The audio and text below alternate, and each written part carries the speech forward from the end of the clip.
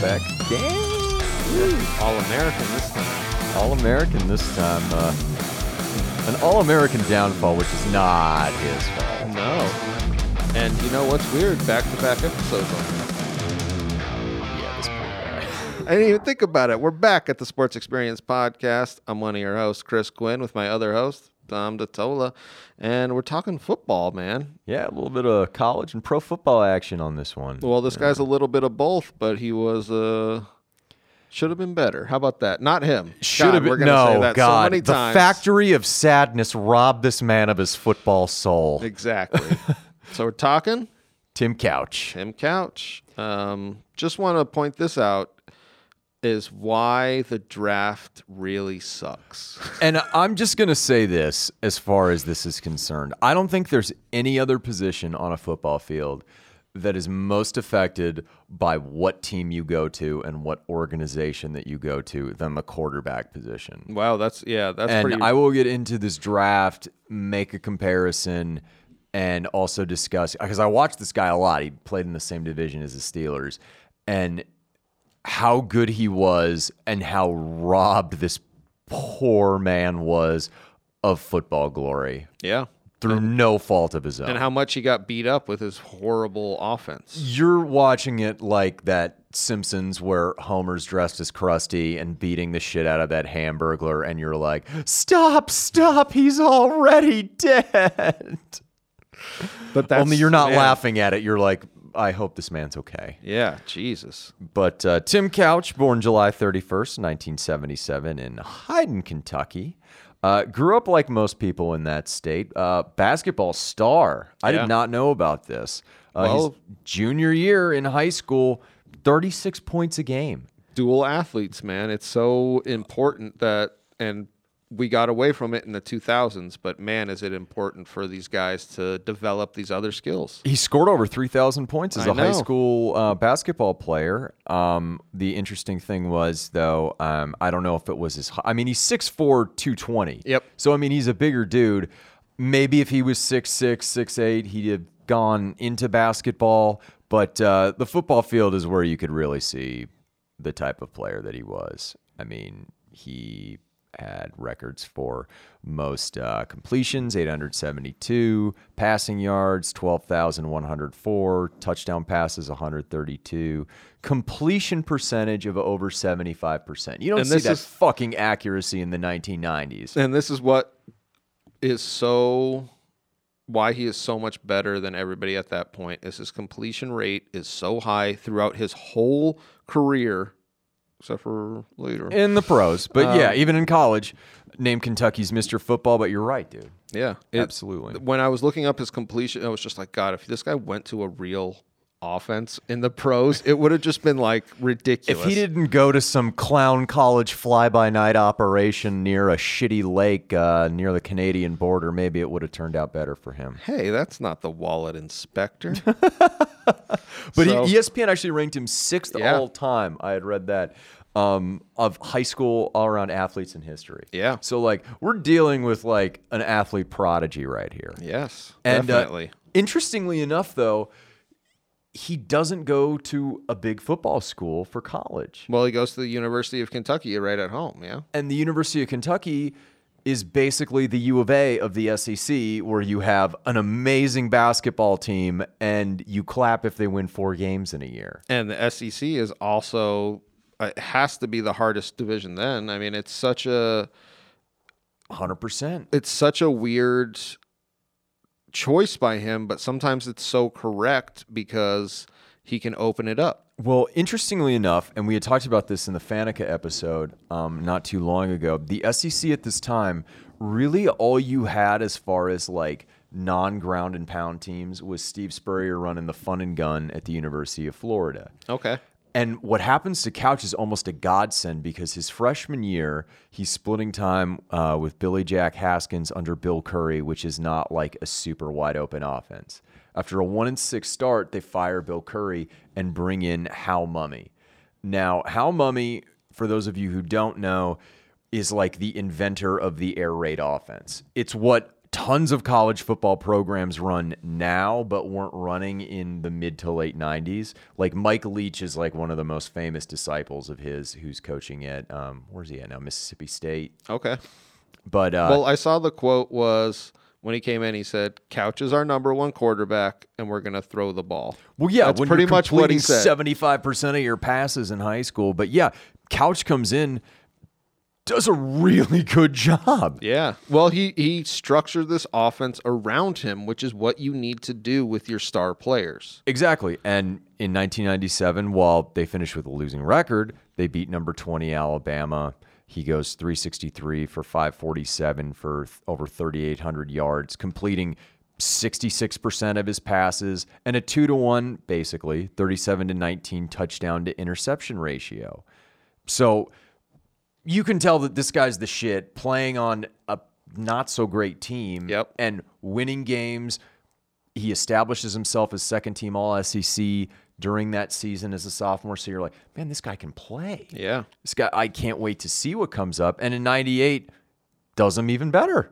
Well, that's the thing that I think that everybody can see is 97, he's on a shitty team and does well. 98, he has an unbelievable season on I wouldn't say shitty, but average team. A mediocre team. Yeah. Yeah. I mean, 98, he does a terrific job. They finish the regular season 7-4 while they lose to Penn State in the Outback Bowl. He just goes absolutely off. 400 completions out of 553 attempts, 4,275 yards. And what I wanted to bring up about this stat, which is important, is this passing yards record stood, and it didn't include the bowl game.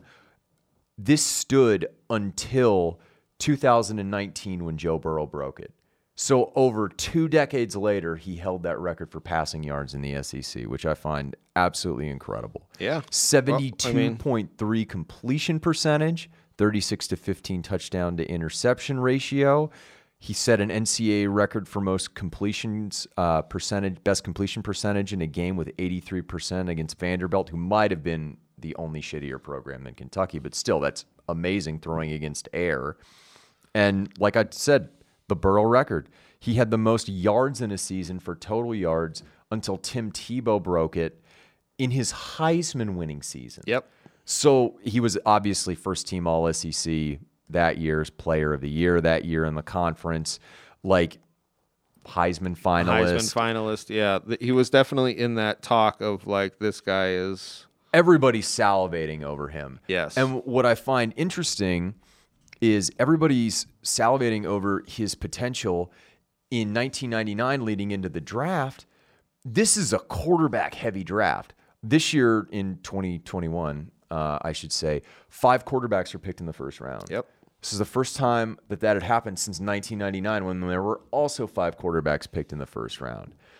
Unfortunately for Tim, expansion happens because in 1996, people in Cleveland were butthurt that their owner moved them to Baltimore and decided, oh, we just need to get this stench off of us and we can start becoming a competent franchise.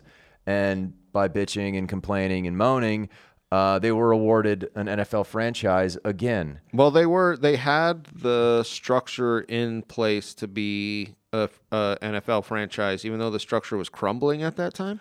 It was crumbling as bad as Municipal Stadium at that time, Chris. So, but they never should have moved out. I think that's what everybody agrees. They're but just like, oh, but it's to think the Browns were bad in 96 or whatever, 95, coming back in 99. But they had to have been that much worse. But that's the thing, is they're not coming to another city as like a move, like how the Cardinals came from St. Louis or like the Oilers went to Tennessee. This is a brand new expansion franchise for Cleveland to Electric Boogaloo. And like, you know how there are like sequels that are really good, like Godfather 2 or Rambo 2? This is one of the god-awful sequels. Yeah. And Cleveland, by virtue of being an expansion team, they hold the first pick in the 99 draft. They have their pick of the litter, whoever they want. They can choose to draft a position player, to, help bolster depth on your team made up of fringe roster guys and aging veterans, or you can go with, we went for the mystery box, the fancy new prize under the Christmas tree in a franchise quarterback, and they pick Tim Couch first. Well, it's something that every franchise wants, but you need the pieces around him first. I was actually talking to Elias about this because David Carr is another good example of this, drafted by the later expansion Houston Texans. If you're going to draft a quarterback number one and you're an expansion franchise, you should legally be forced to sit them for at least a season until your team develops. Yeah, exactly. Because both of these guys roughly suffered similar fates. And the plan was in Cleveland, to their credit, we're going to sit this guy. We're going to, the air raid offense now transfers more to the NFL, but back in the day didn't really do it despite all his physical. Like, if you put a prototype 1999 quarterback in a lab, a Tim Couch almost clone would spit out. I mean, he has the size, the mobility, the throwing arm, the accuracy. intangibles, the accuracy. Yeah. If he was playing today, he'd be on a competent franchise. He'd be lighting it the fuck up, basically. And in Cleveland, that was the plan. It was like, okay, we're going to sit him. We're going to let the roster congeal. He's signed to a longer contract. As a rookie, we're not going to need to worry about it. Well, it's unfortunate for Cleveland because you're right. They had it in place for him to develop. Well, but what happens is they play in the first preseason game, the Hall of Fame game that year against the Dallas Cowboys, and he goes out and he shows out. So people are starting to be like, okay, this guy could be the future, but it's like you're playing against backups. You don't know what's going on. They have a veteran in Ty Detmer who's not like necessarily good, but it's like, okay, well, he's good enough to make this work. He's good enough to make our team competitive enough for a year or even two. And then they get to the opening game, Sunday Night Football. I will never forget watching and laughing at all of this, which transpired. Not at Tim Couch, but just at what happened.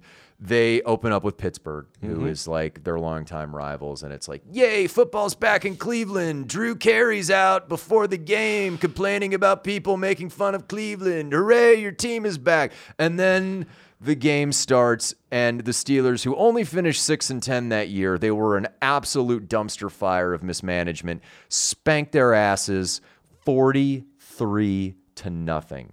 If you've never watched this game, in my opinion, it's awesome, but it's like one team is playing a different sport and that team isn't any good. Well, what I heard about this Cleveland Browns team from this era was their defense was an NFL defense.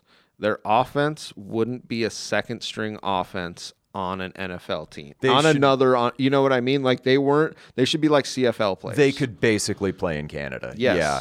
And what ends up happening during this game, Detmer is benched and they put Couch in. And on his first pass, he throws a pick to Scott Shields. Yep. Like, harbinger of things to come. But week 2, no more Detmer. Couch is the starter. And outside of a miracle win where he throws a Hail Mary in New Orleans and a bullshit game in Pittsburgh where they somehow end up winning, they end up 2-14. Well, I thought it was interesting where teams have this plan, have this idea, this strategy, and as soon as something shits the bed, they immediately go against it. Which made no sense. It's like, just sign another veteran quarterback to ride the storm out and get him a paycheck. And that's Cleveland. And I feel like they have no long-term strategy. I should point this out, though, that year, and like I said, something of things to come for this poor man, he was sacked a league-high 56 times. Yep. And it's not like he put up bad stats. 223 for 399, almost 2,500 passing yards, 56% completion percentage, which at that time in the NFL was decent. And he had a 15-13 touchdown to interception ratio. Yeah. So it's not like it's not him. It's not him. That's not what's obvious. Yeah. I feel like when I look back at Tim Couch's career, it's that scene in Good Will Hunting where it's not your fault. It's not your fault. He's like, I know. And then you just keep saying cries and he cries. And then he just sees clouds in a freezing stadium and just, he didn't deserve. And the Browns also screw this up. You probably didn't read about it. This is just my own opinion. In heading into the 2000 NFL draft, they own the first pick because you're 2-14. Yeah. You're the worst team. Cleveland, after seeing their quarterback sacked 56 blanking times, sits at the top, and you can trade back for more picks to bolster your offensive line and roster, which is 100% what they should do. Which any team, they should have done it in '99. Mike Ditka, if you didn't know, it wasn't just the Redskins he offered all those picks to. It was also Cincinnati, who took Akili Smith, who was a bust because of his own incompetence, but they also offered Philadelphia and Cleveland in front. Basically, they offered all the teams in front of them all their draft picks. Wow, I did not know that. And they had interviewed Dwight Clark, who was then the GM of the Browns at the time, and he said, looking back, we tried, but that was the one where we screwed it up the most. We should have just traded back, got another one of the 5 quarterbacks, and just had a mess of picks or built it a different way. Especially as you're literally starting from scratch. How are you not going to take that? Yeah. I don't remember the specific number, but it was close to a double-digit amount of picks, including first and third the following year. Yep. And which is what they want. But Cleveland elects to stay at number 1 in 2000 and take epic draft bust Courtney Brown. Oh, yeah. Who was a defensive end. 2 picks later, Washington, who had the Saints pick, what they managed to do was draft Chris Samuels, who was a multiple Pro Bowler at offensive tackle and I think offensive guard. Yep. You don't think that helps your team? And helps your poor quarterback who's sitting out there taking a beating? Your young quarterback who you want to be your franchise. And you're literally breaking down anything that could be built. And you're looking at him, it's like, well, we want him to be the franchise, but we also don't want him to have CTE at age 40. Yeah, no shit. Well, that's what I mean. How's he going to be the franchise when he's absolutely flat on his ass every game? Exactly. Hey, everybody. Just want to take a quick break to let you know that our Sports Experience podcast is brought to you by Angle Studio here, and they're here in Tucson for all your recording needs. And in 2000, he's doing a pretty decent job. It's not like he's playing poorly. 1,371 137 for 215, almost 1,500 passing yards, 63.7 completion percentage. He's doing well, playing in 9 games, and then breaks his thumb and is out for the rest of the year. So, misses the final 9 games, and year 2 of your savior's career, he's knocked out because they can't do it. The team around him can't do it. He's doing everything he can, and it's just not happening. And by 2001, because they're so shitty again, Chris Palmer, their head coach, and Dwight Clark, the GM, are fired. Yep. And in waltzes Butch Davis as the head coach. But something good that happens is Bruce Arians, who just recently won a Super Bowl as head coach of the Buccaneers, is the offensive coordinator. And he is a hell of a defender of Tim Couch, which I'll get to later. Couch fits what he wants to do on offense. What Arians has found the most success with up until Tom Brady are larger quarterbacks who can zip the ball down the field, stand in the pocket, and take hits, which on one hand is great, but it's also what got him fired as offensive coordinator in Pittsburgh when the front office were like, Ben Roethlisberger is taking too much of a beating. You're going to need to leave. And while Couch has the best success under Arians, he's also feeling the effects of a shitty O-line and playing in this offense. And 2001, team goes, I believe, 7-9.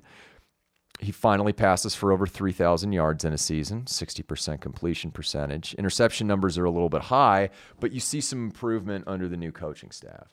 Still taking a ton of sacks. His shoulders getting beaten to shit. I was going to say, it sounds like what the Bruce Arians offense needs is a better offensive line. It is, because they have playmakers at wide receiver at this point. You have Dennis Northcutt, Quincy Morgan, Kevin Johnson, Andre Davis was on this. You have pieces. You just don't have anything to protect your $30+ million investment in the pocket. Yeah, exactly. And then 2002 is where this is kind of his best season as a professional football player.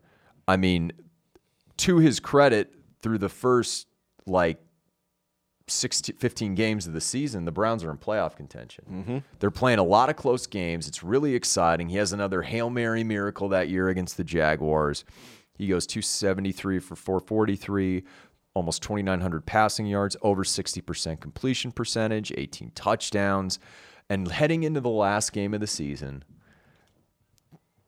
They are 8-7. If they win and get an AFC East team to win that week in either the Jets or the Dolphins, both of which do, I believe. I know the Jets did because they went to the playoffs too. They get to go to the playoffs. Yeah. And they're playing the Atlanta Falcons, and in the first half, Couch breaks his leg after a hit, which wouldn't – it ends the season because even though they win with backup Kelly Holcomb, they go into the following week's game against Pittsburgh and into the playoffs. They're the final seed. They're the last team in. And in this game, it is the ultimate Cleveland meltdown. And Kelly Holcomb and not Tim Couch is lighting Pittsburgh up. I still maintain if Couch plays in this game, it's not even close. Cleveland runs away with a victory, and the entire playoff bracket that year is discombobulated, and we likely don't see the Raiders in the Super Bowl that year. Holcomb throws for over 400 yards in this game while Couch is sidelined. The Steelers erase a 17-point deficit in, I believe, the fourth quarter to win this game, come back and win 36-33. But because of Holcomb's amazing game and Couch's inability to stay on the field, heading into the next offseason, Davis thinks there's a quarterback competition going on. Okay. What ends up happening, despite the fact that Couch does a decent job in 2003, 10 games, 8 starts, 1,300 yards, 7-6 touchdown to interception ratio, they end up choosing Holcomb instead. Yeah, because Couch is completely broken down. And in 2004, Holcomb is gone, and they sign, instead of drafting Ben Roethlisberger, they signed Jeff Garcia in free agency, whose career took a nosedive in Cleveland, but then resurfaces again in Philadelphia and fucking Tampa Bay and has taken him to the playoffs. Well, that's what we see in these bad franchises is they just don't know how to essentially work these players. But in this era, in this 3-year window, Tim Couch was elite. You know what I mean? Could have been. Exactly. And the argument I was telling you beforehand, okay, say in this draft, Tim Couch and Donovan McNabb were drafted 1 and 2. Donovan McNabb had a great career in the NFL. Not Hall of Fame, but a great career. Say Cleveland takes Donovan McNabb and Tim Couch gets to go to Philadelphia where Andy Reid has just been hired. Yep. Andy Reid, Super Bowl winning coach. Great offense for a high percentage thrower like Tim Couch. I'm not saying Tim Couch makes the Hall of Fame, but he's definitely making multiple Pro Bowls in Philadelphia. A different career. That's what is for sure. And you can say that for, say, Tim Couch, stabs someone leading up to the draft and he goes to Minnesota at 12 instead of Dante Culpepper. You don't think throwing to Randy Moss and having those weapons would have helped him? And just having a competent offensive line. That's what I saw with the Browns of this time was they kept focusing in on pieces that they didn't need. Yeah, like 2002, they take William Green, a running back. No, you need linemen. 2001, they took Gerard Warren at the it's like, no, you take you need picks linemen. And you need, Yeah. Like you need A, volume, but B, guys that'll protect him. And 2003 was the last year Couch played. I know. I thought that was kind of ridiculous. But 2004, he had a shitty preseason with the Packers. Issue with an injury settlement because he had a rotator cuff surgery on his shoulder. Well, this is what I saw was he had a rotator cuff injury. He had to have surgery on it. When he came back, they said he never had the strength of an NFL player. Which is terrible. Yep. 2005, he tried out with the Bears and Bengals. 2006, he tried out with the Dolphins, Titans, Steelers. And I remember when the Steelers actually brought him in. Yeah. Because that was the year that Roethlisberger crashed his motorcycle. Oh, okay. They had to play Charlie Batch, but they didn't end up signing him. In July of 2007, he contacted all 32 NFL teams, and he ended up signing with the Jaguars about a week later, but he only had one preseason game, and within a couple of weeks, he was released. He was trying to be the team's third-string quarterback. Yeah. Which, oh my God, that has to just be... It was a career ruined through no fault of his own. No. And that's what makes it disturbing is played in 62 games with 59 starts, had over 1,000 completions for 11,000 yards, 60% completion percentage through all this mess. I was going to say, with just no protection. Yeah. Like, to think about that, he's just constantly being swarmed, and he's still just completing a amazing amount. So that's my thing. When I was looking at his stats, all of his stats, it's just like, yeah, none of this is his fault. If he just went to any other team at this point, any other non-expand, I don't mean to pick on Cleveland. Yeah, well, I mean, it's an easy target, but like if he had gone to the Texans, say in 2002, it would have been the same thing. But you're right. If he went to Philly, or if he went to you don't think Andy Reid knows how to develop a quarterback or two? It's ridiculous. But that's what's so sad about it is it was all potential, and they kind of just ground him into the ground. And I look more at his touchdown to interception ratio and his quarterback rating. His quarterback rating was 75.1, which is good. I mean, it's not like great or anything, but he had 64 touchdowns to 67 interceptions. It's not like this guy was any type of scrub or like did shit off the field or didn't try. It just never panned out because wasn't in the right system. Yeah. Well, you think about less athletic quarterbacks, less polished quarterbacks doing better because they time to develop and they can understand what they are able to do. I felt like he was needing to press the issue a lot of the time and still almost had a equal touchdown interception ratio. It's such an insane thing to think that he played so well on such a bad offense. The guy had all the tools. His body just gave up on him. And the fans gave up on him too. That 2002 was the other year thing. where he went to where he took him to the playoffs. They booed him at home and then cheered when he was injured playing the Ravens. I fucking hate fans like that. Oh my God, it was disgusting. Yeah. But Bruce Arians, who I'd brought up before, had this great quote about it. And mind you, let me just tell you the quarterbacks that Bruce Arians has been the quarterbacks coach for, offensive coach, and head coach for. Peyton Manning, Hall of Famer. Best regular season quarterback that's ever played the game. Ben Roethlisberger, Hall of Famer. Andrew Luck, should have been a Hall of Famer, but kind of suffered the same fate as Tim Couch. Carson Palmer, multiple Pro Bowler. Oh, and some guy named Tom Brady. Yeah. Timmy B? Yeah, Tommy B. This is what he had to say for Tim Couch when he was asked about him. This is probably about 7-8 years ago. Tim Couch, hell of a player. Tim was no bust. It kills me when people call him a bust. His arm was just so torn up he couldn't play anymore. He would have been a real good one. I think that pretty much sums up his entire career as a player. If anybody would have known who was going to be a good quarterback, you know what I mean? Like, he would know. So it's such a... It's sad. To me, it's one of the NFL's biggest what-ifs.